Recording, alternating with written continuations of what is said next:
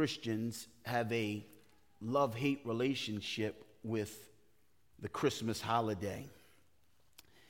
In part because our experience tells us, along with religious opponents and antagonists, these things remind us that Christianity has always seemed to be this confluence, this merger, this combination of that which is distinctly Christian and that which seems to be also commercially cultural, sometimes even pagan.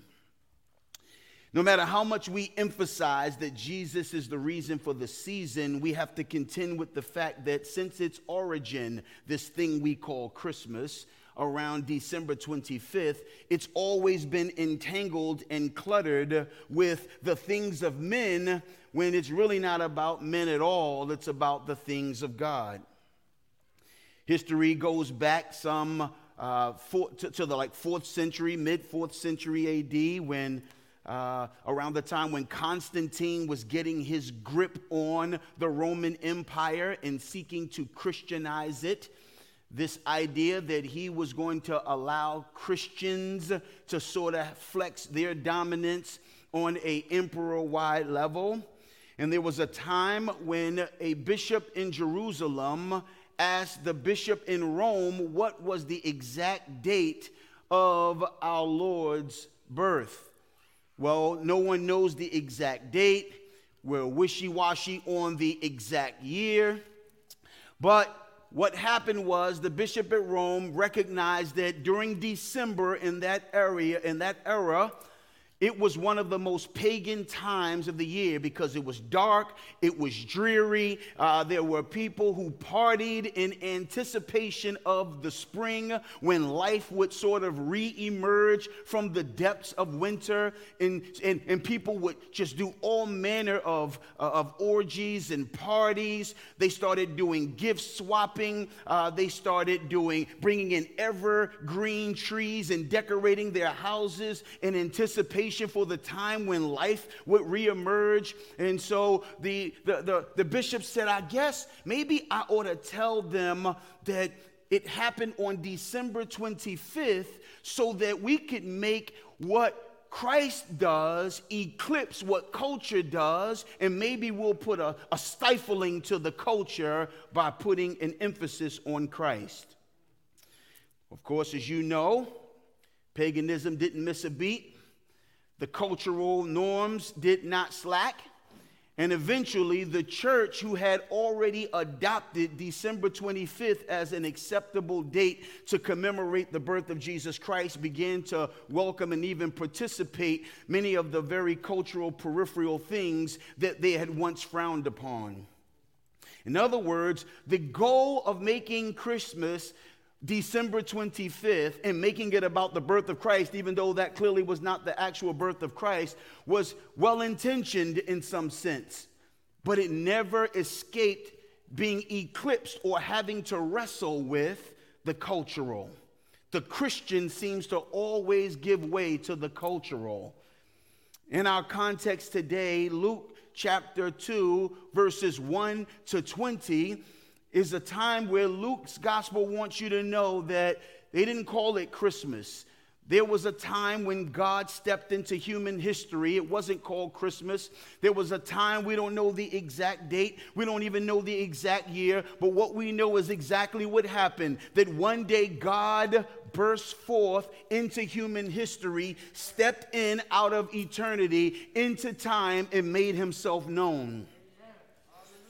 Luke chapter 1, verse 80 says that John the Baptist was his forerunner, and we get a little closing verse about Luke's gospel. It says, from Luke's gospel, it says, the child grew, talking about John the Baptist, strong in spirit. He was in the wilderness until the day of his public appearance in Israel. And basically, John, he exits stage left, and Jesus takes center stage.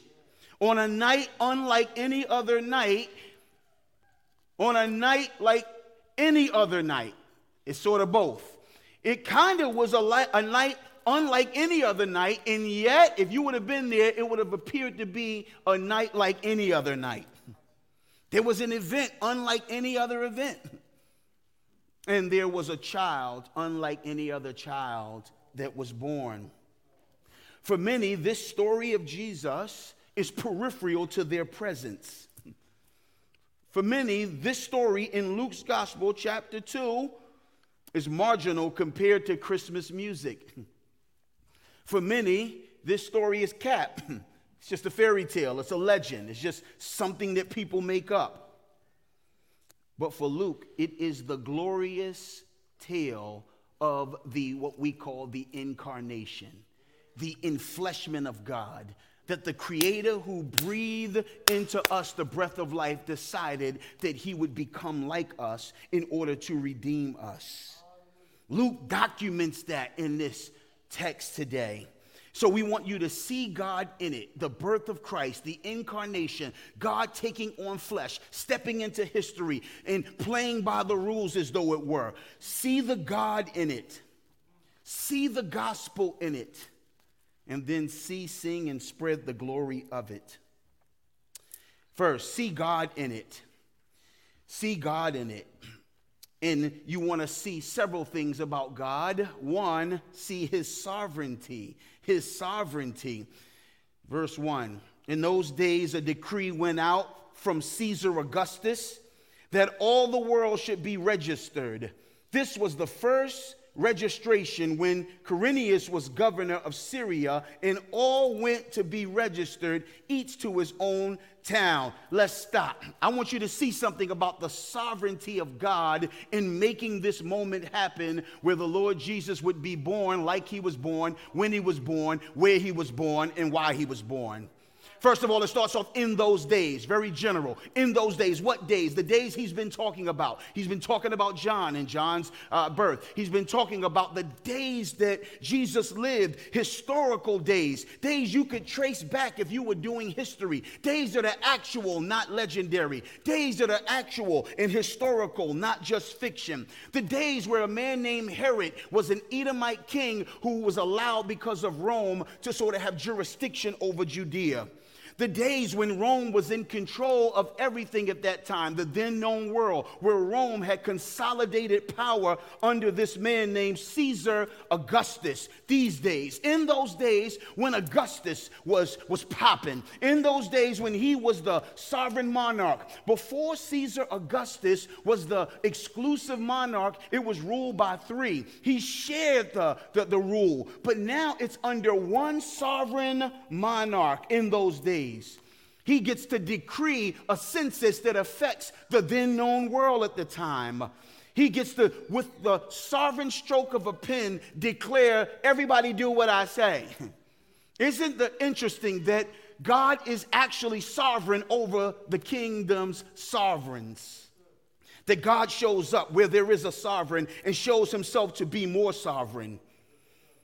Caesar Augustus is really Gaius Octavius, who was the grandnephew of Julius Caesar. Julius Caesar adopted him as his own when he was 20, and so he inherited the throne after Caesar's death. He was given the title Caesar, so Caesar is sort of like a title like Pharaoh again. So Caesar, it became his name, but really Caesar was just a title. And he was Augustus. Augustus meant revered one. Augustus was a way of talking about him as exalted. So he was the exalted Caesar of his day. Octavian was the exalted sovereign of his day. And that's what the text shows us. In those days, a decree went out that affected everyone. So influential was this Caesar Augustus in those days, is that he was tagged the Savior of the world. You want to know why? Because it was under this Caesar that we get what some have called the Pax Romana, the peace of Rome. The fact that all throughout the Roman Empire there was unprecedented peace. You could walk down roads and not be afraid because they were so ruthless in keeping peace that no one dared disturb the peace. It was in those days that they put out the Roman roads under this sovereign. There were roads that could take things, postal routes. You could travel, you could go places. I mean, people like the fact, man, I'm so glad we can travel now, unlike ways that we've ever been able to travel before. It was under this one. Not only that, he's the one that sort of brought under, like gave people the ability to sort of do their own thing, which is why the Jews were able to run their own affairs. And the Jews could run their own affairs because he made it a climate so that there was religious freedom as though it were.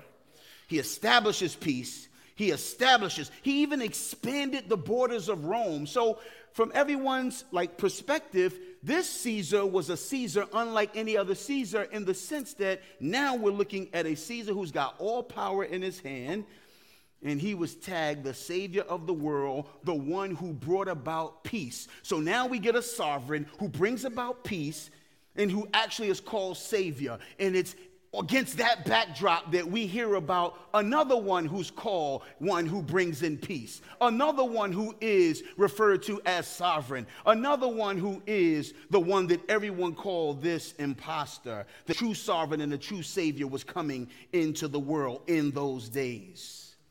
And what the text wants you to know is what he does is actually play right into the sovereign's hand. Like Nebuchadnezzar, he is just a sovereign who's under sovereignty. Like Cyrus, who was used to bring God's people out of exile back into the land, this one is going to be used to take Joseph and Mary, the mother and surrogate father of the Lord Jesus, and get them out of Nazareth to a place called Bethlehem. We'll talk about why. Through a decree, he says you need to get registered. There was two reasons why you got registered, either for military or for taxation. The Jews were exempt from serving military purposes in Rome's government, and so they were there to be taxed. God used the mandate of taxation to do something to position the one who would bring forth his son.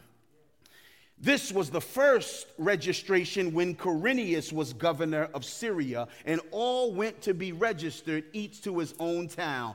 On the night when Jesus would be born, this business trip, it had a small window. They had to go and be registered. They didn't just go and just have friends and family. Though they went to Bethlehem, you're going to see, because they were in an inn, they were looking for lodging, that they didn't go back to a place they knew. They didn't go back to a place where we'll just hang up. We'll just sort of stay up in some place of comfort. No, they had a small window to get there and to get out. So that means that God was sovereignly maneuvering so that they would be there, so that they would give birth the time that they needed to give birth. I'm just talking about seeing God in this and seeing a God who is sovereign in this. But not only is he sovereign, you see his mercy and his veracity. Oh, verse 4. And Joseph also went up from Galilee, from the town of Nazareth to Judea, to the city of David, which was called Bethlehem, because he was of the house and lineage of David, to be registered with Mary, his betrothed, who was with child. And while they were there, the time came for her to give birth. See mercy. First of all, God has already been merciful to the small. God has already been merciful to those that people would overlook. He says here that he was from a place called Bethlehem. If you know anything about Bethlehem, according to Micah 5:2, you, O Bethlehem Ephratah, used to be called Ephratah, now it's called Bethlehem, but to let you know, this is Bethlehem that used to be called Ephratah. Bethlehem, you who are too little to be among the clans of Judah, from you shall come forth for me one who is to be a ruler in Israel. Bethlehem. For God to have anything to do with Bethlehem is an act of mercy. It's an act of compassion. There was nothing about Bethlehem that commended itself to Yahweh's attention. And yet, the merciful God says, from you will come a ruler for me. Now, it already happened before. A one named David came from Bethlehem. That's how Bethlehem got his clout, because the greatest king of Israel came from Bethlehem. But 300 years after David, 700 years before this night that we're talking about, God promised that a ruler would come. And look what it says. It says, to come forth from me one who is to be ruler in Israel, whose coming forth is from old, from ancient of days. In other words, Jesus would come on earth, and he would be the one who comes from back in the days. And his reign would be for all days. In other words, he said, don't worry, Bethlehem, I know you're small, but I'm merciful. I stoop down and I bestow my kindness on people who other people overlook. He's merciful, but if he promised this, he's got to do it. What would make a man in Nazareth, almost 90 miles away, when his wife is clearly about to give birth, have to go? God had to maneuver because God will not be a liar. God knew how to move heaven and earth. God knew how to use a sovereign in his decree of taxation to get Mary and Joseph in Bethlehem, so that from Bethlehem could come the ruler from old, whose kingdom will never have an end. In other words, here we are looking at God the merciful, God the true, and God the sovereign, working it for his name's sake. I think this is a good word for us today. Here's the application. Bosses are powerful, but they're under the all-powerful. Doctors are powerful. They have clout. Their words matter, but they're under the one whose word is sovereign. Presidents, Republican or Democrat, dictator or autocrat, they got some juice, but he's got all juice. Kids, even your parents, yes, we get the flex every now and then, say, "'cause I said so." But guess what? There's a God who tells us, "'cause I said so." In recessions, in rejection, no matter what your circumstance, there is a God who is in it, and he is moving it, and he is working it for his own purposes and for your good, because he's merciful and he's trustworthy. So you see his sovereignty, you see his veracity, and you see his mercy, but you also see his humility. Verse 7, and she gave birth to her firstborn son and wrapped him in swaddling cloths and laid him in a manger, because there was no place for them in the inn. The glorious incarnation that we're talking about today is a paradox, because this looks like an inglorious setting for such a glorious one. Seems inglorious. She gave birth to her firstborn. To be the firstborn, if you come from the line of Judah, meant that you had the regal rights, meaning you were in line to be king. So the Lord Jesus is a king with the regal rights, and yet look at him. He finds himself in a place that doesn't look like the Ritz-Carlton. It looks like Motel 8. We see him, the divine one, clothed in flesh. That's the first stoop. Now we see the one who's going to be clothed in swaddling cloths. That's a greater stoop. Oh, he's swaddled. This is a cloth meant to keep your bones straight. So really, this was a way of showing you that the Lord Jesus needed the human development process like the rest of us. He's God who gave life. He's God who created man from the dust. And yet when he becomes like us, he humbles himself and he goes through the same process we have to go through. Oh, the Bible makes clear that this is the majestic one who's found in a manger. They put him in an animal trough. It says because there was no room in the inn. Now, I used to, like all the nativity scenes, kind of envision that he was in a small little inn, you know, like an Airbnb type thing, you know. Maybe that the Lord Jesus went, it's one of those small inns where you kind of ring a bell when you come in. Ding, hi, you got any rooms? And they didn't have any rooms, so they were out in the cold looking for something and went off to a garage. That's not the picture. An inn in this day was really just a wide open space, like a shelter where there's just all kinds of people there with little different stalls, and a place for your animals. So they went to the local place where you would go, where everyone would be around, and the only place for them, since there was no room in this inn, even if it was a small home, it was still shared by many families, and there would be a place for animals.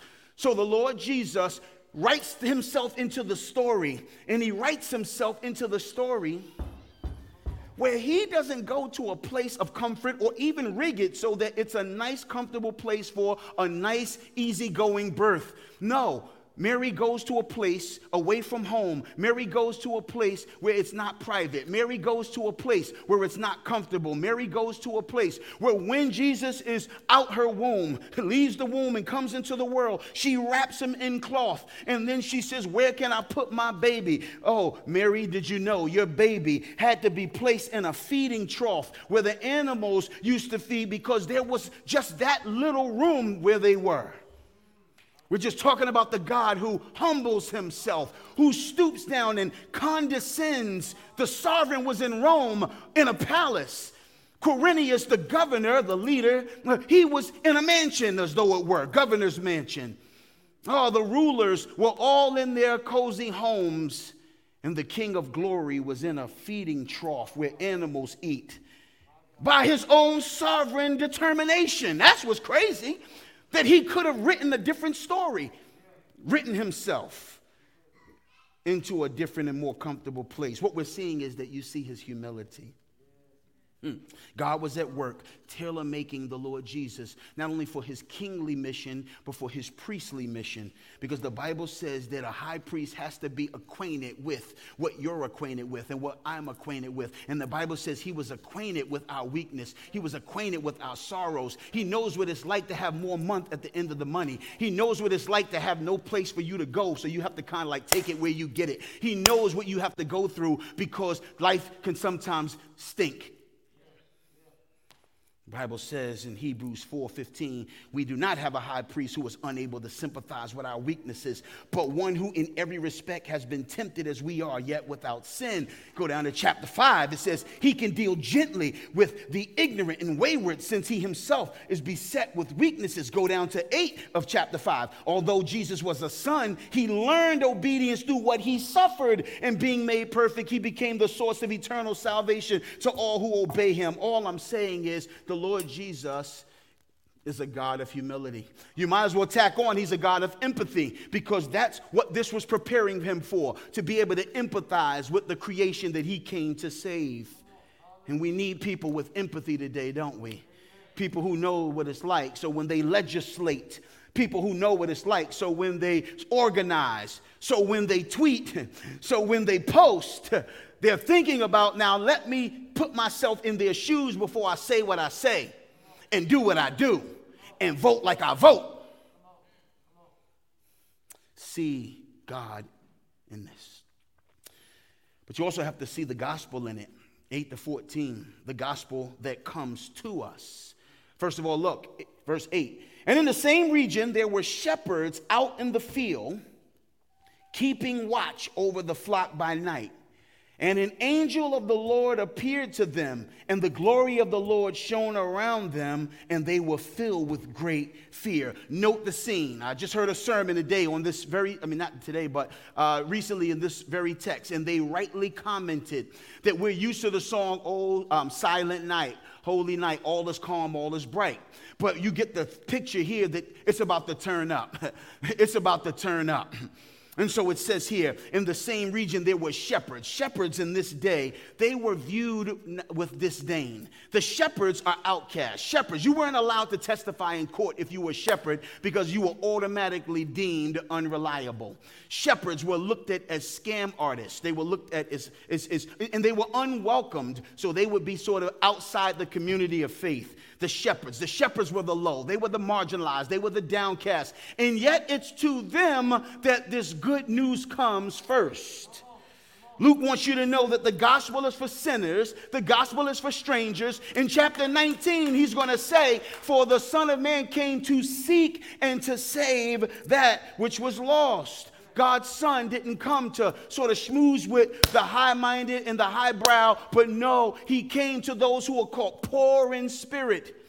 Even his family, again, poor enough that they have to be in an inn where there is no room. And now look, he goes to shepherds who are outcasts in society. The gospel comes to us. It doesn't say that the shepherds, like the wise men, were like, where's the one who was born? I see a star. No, these people were out with their flock at night. The shepherds tended lambs, they tended sheep, and they probably were doing this because they liked to sell them for sacrifices. So here are these people acquainted with lambs and sheep about to be introduced to the Lamb of God who takes away the sin of the world. The gospel comes to us. The Bible says no one seeks God, no, not one. The Lord Jesus will look at you if you're in him and say, you didn't choose me, but I chose you. I shone my heart, my light in your heart. The gospel comes to us, but it also comes for us. Look what the angels say. Fear not, for behold, I bring you good news. That's the word, euangelizomai. Again, that's that gospel word. I bring you the gospel, a gospel that's here to pep you up, A gospel to give you great joy. Remember what we said? Like, this is what the world is looking for. They're always looking for something to spruce them up, to pep them up. They want a reason to party. He says, here's a reason to party. I bring you gospel. It brings great joy, and it'll be for all people, even you outsiders that nobody wants to hear. You outsiders who aren't allowed to go in court and testify because you're unreliable. You outsiders that can't get with the people of God in the temple because you're shepherds. He says it's for all people. The most despised class has a destiny and a date with gospel presentation. Maybe you're here today and you've never heard the good news that brings joy for any and everybody who would receive it as such. Well, God brought you here because God was aiming to bring you his good news that brings great joy. Oh, look what it says. This gospel comes to us. It comes for us. Verse 11. For unto you was born this day in the city of David a Savior who is Christ the Lord. And this will be a sign for you. You will find a baby wrapped in swaddling cloths and lying in a manger. Notice that. He comes and he says, I come to you. You didn't come to me. Now I'll tell you that there is a Savior for you. Oh, it is true. But have you received it as for me? Now, people like to say, God died for all of us. He died for us. And it's kind of a flippant kind of catch-all, like nobody told him to do that. He just did it, and it's just a blanket, like mindless, I did it. No, God is very specific in not only providing the sacrifice that's sufficient, but making the moves on people to make sure that it is effective. In other words, a sufficient sacrifice does you no good if that sacrifice is not received as your own. The Lord knows how to come down your street and show the glory of it all so that your heart says, that's for me. I know that I can't believe that God would do this for me. We don't use the word just for me. People say, well, just for me. It's not just for you. It's for all people. There's an emphasis on God doing this for a number of people, quote, but they come from every stripe, every class, every race. The gospel, it comes for us. And this will be the sign you'll see. You're going to see the one he calls in verse 11, a Savior in the city of David, who is Christ the Lord. Oh, the Lord Jesus here is given three titles or three descriptives to let you know that this baby that you see, the baby that will look like he's not much, the baby who will have his glory tucked because it'll be in swaddling cloth, he says that baby is actually Savior, first of all. The Lord Jesus is a rescuer.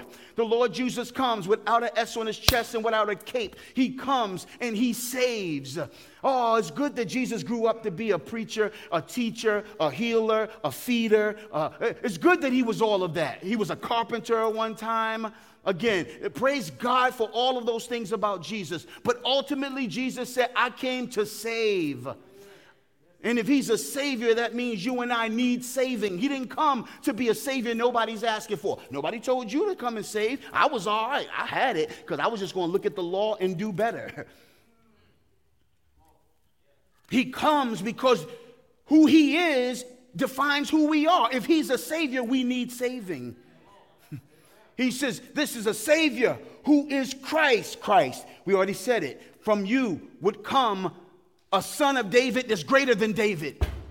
From you would come a Messiah, a Mashiach, or somebody I choose for myself who will be a ruler of my people. And it says, and he'll rule the nations with a rod of iron. Oh, the one who was in a manger, the one who had to be swaddled to keep his bones straight so that they would grow strong and straight. The one who needed someone to burp him. The one that needed someone to change his diaper. The one that needed someone to say, oh, you need to change that outfit. He's dribbled on his onesie. He was the one who says, I am the ruler of the nations.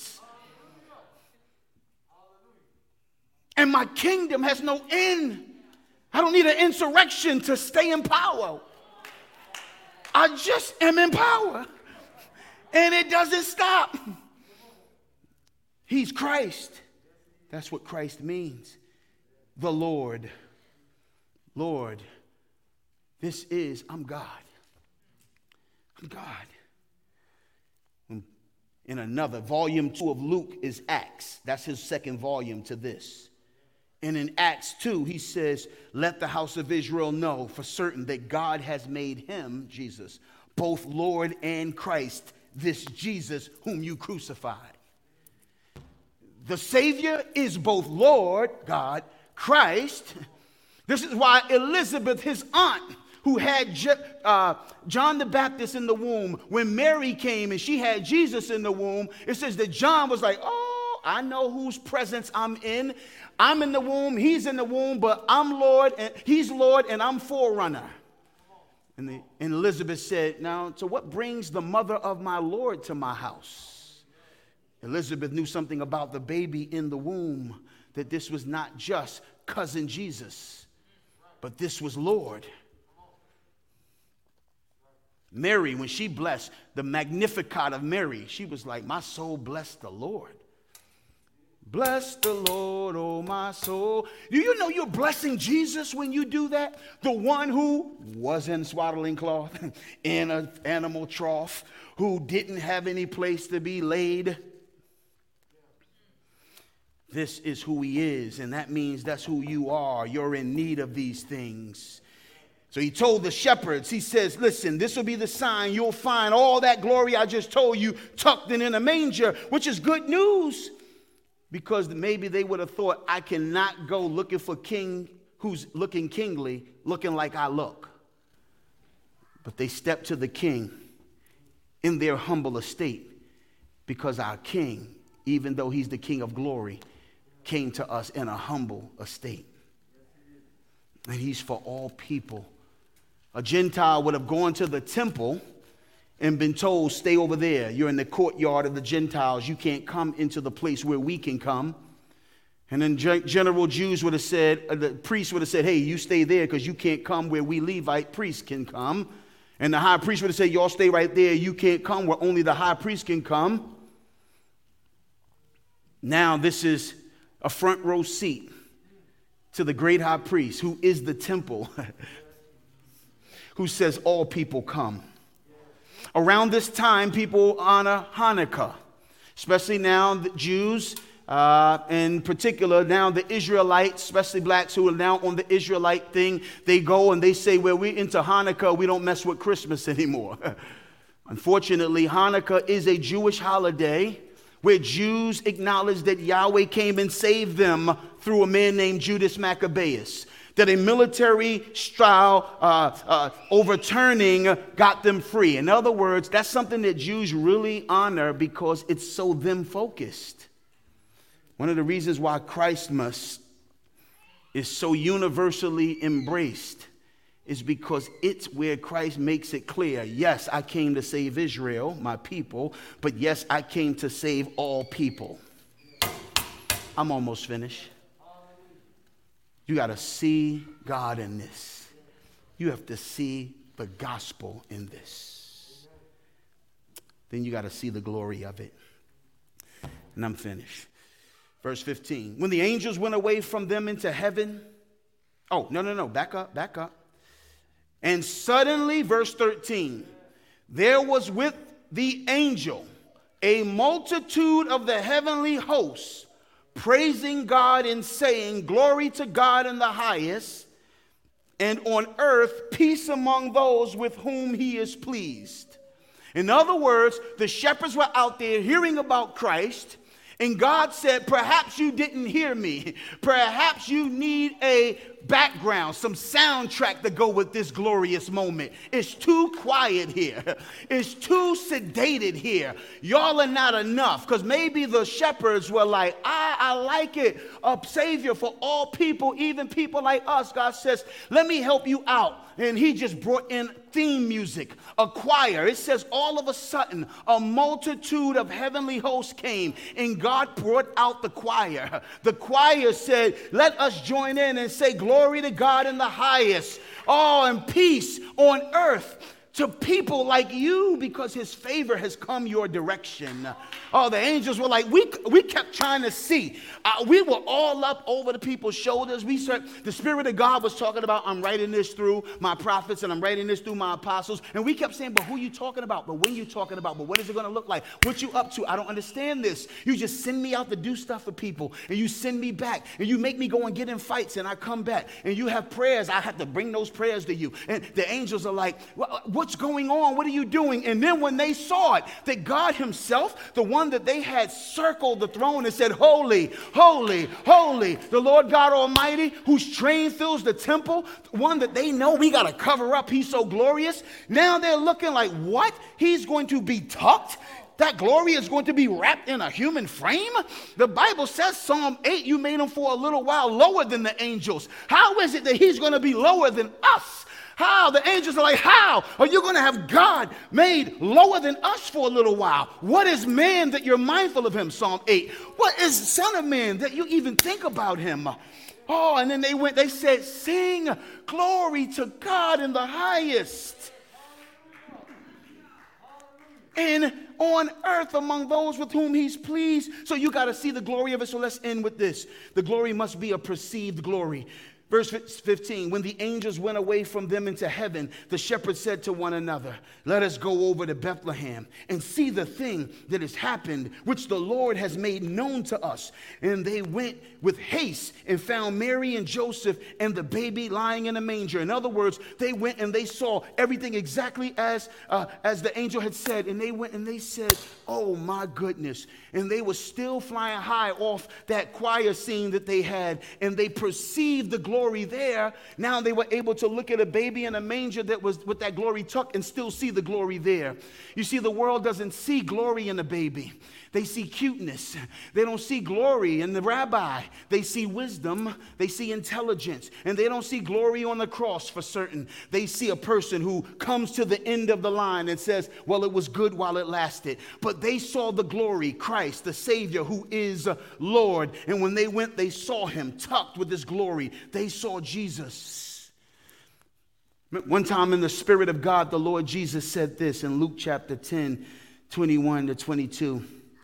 It says he rejoiced in the Holy Spirit. I'm almost finished. I thank you, Father, Lord of heaven and earth, that you have hidden these things from the wise and understanding and revealed them to little children. Yes, Father, for such was your gracious will. Oh, you ought to ask God, God, let me see. Open the eyes of my heart, let me see. Let me see Jesus better. I've grown up in a Christian home. Jesus is cool. My parents are into him, but help me to see Jesus as glorious. Look what Jesus says, verse 22 of 10.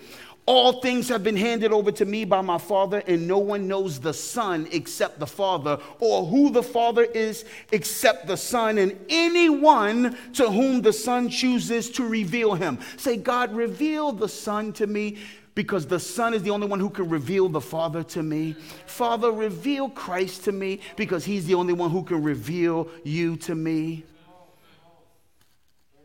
That glory perceived. Then that glory gets proclaimed when you see it right. 17. And when they saw it, they made known the saying that had been told them concerning the child. And all who heard it wondered at what the shepherd told them. But Mary treasured up all these things, pondered them in her heart. Some people sat and they were wondering what's going on. Other people were lost in the wonder of what was going on. Where are you at today? You may be saying, I see him up there breaking a sweat. He said he's finished, but he hasn't finished yet. We have reservations. All I'm saying is sit and be lost in the wonder of who he is. But perhaps you're just sitting and wondering who he is. Well, look, he is Christ. The Lord, the God who entered human history for this purpose. So you see the glory proclaimed, and now the glory and the praise. And the shepherds returned, glorifying, praising God for all that they had heard and seen, as it has been told them. 3 times it emphasizes what they had seen. They saw the angelic choir, they saw the baby in the manger, and they saw the wonder of people. When you know Jesus, you preach him. If you've had this encounter, of course we haven't seen the actual incarnate Christ, But First Peter says you haven't seen him and yet you love him. So in conclusion, Timothy wrote this in 1 Timothy 3:16. Great indeed, we confess, is the mystery of godliness. He was manifested in the flesh. He took on a body in humanity. He was vindicated by the Spirit. He was seen by angels. He was proclaimed among ATL and the nations. He was believed on in the world. He was taken up in glory. Can we join that chorus? Can we join the chorus of those who know that he came in the flesh? And that because he rose, he was vindicated by the Spirit. He didn't die because he did something wrong. He died because he willingly laid his life down. He was seen by angels because when he went back, he said, I told you. Proclaimed among the nations. That's what we do now. Great Commission. So he can be believed on by your family and your friends in this world that's going to hell in a handbasket. He was taken up to glory, so he says, and so you'll be with me. Charles Wesley, the brother of John Wesley, and I conclude for real. I love that line. Veiled in flesh, the Godhead see. Hail incarnate deity. Pleased as man with men to dwell. Jesus our Emmanuel, our God with us. Hark the herald angels, hark the herald believers today.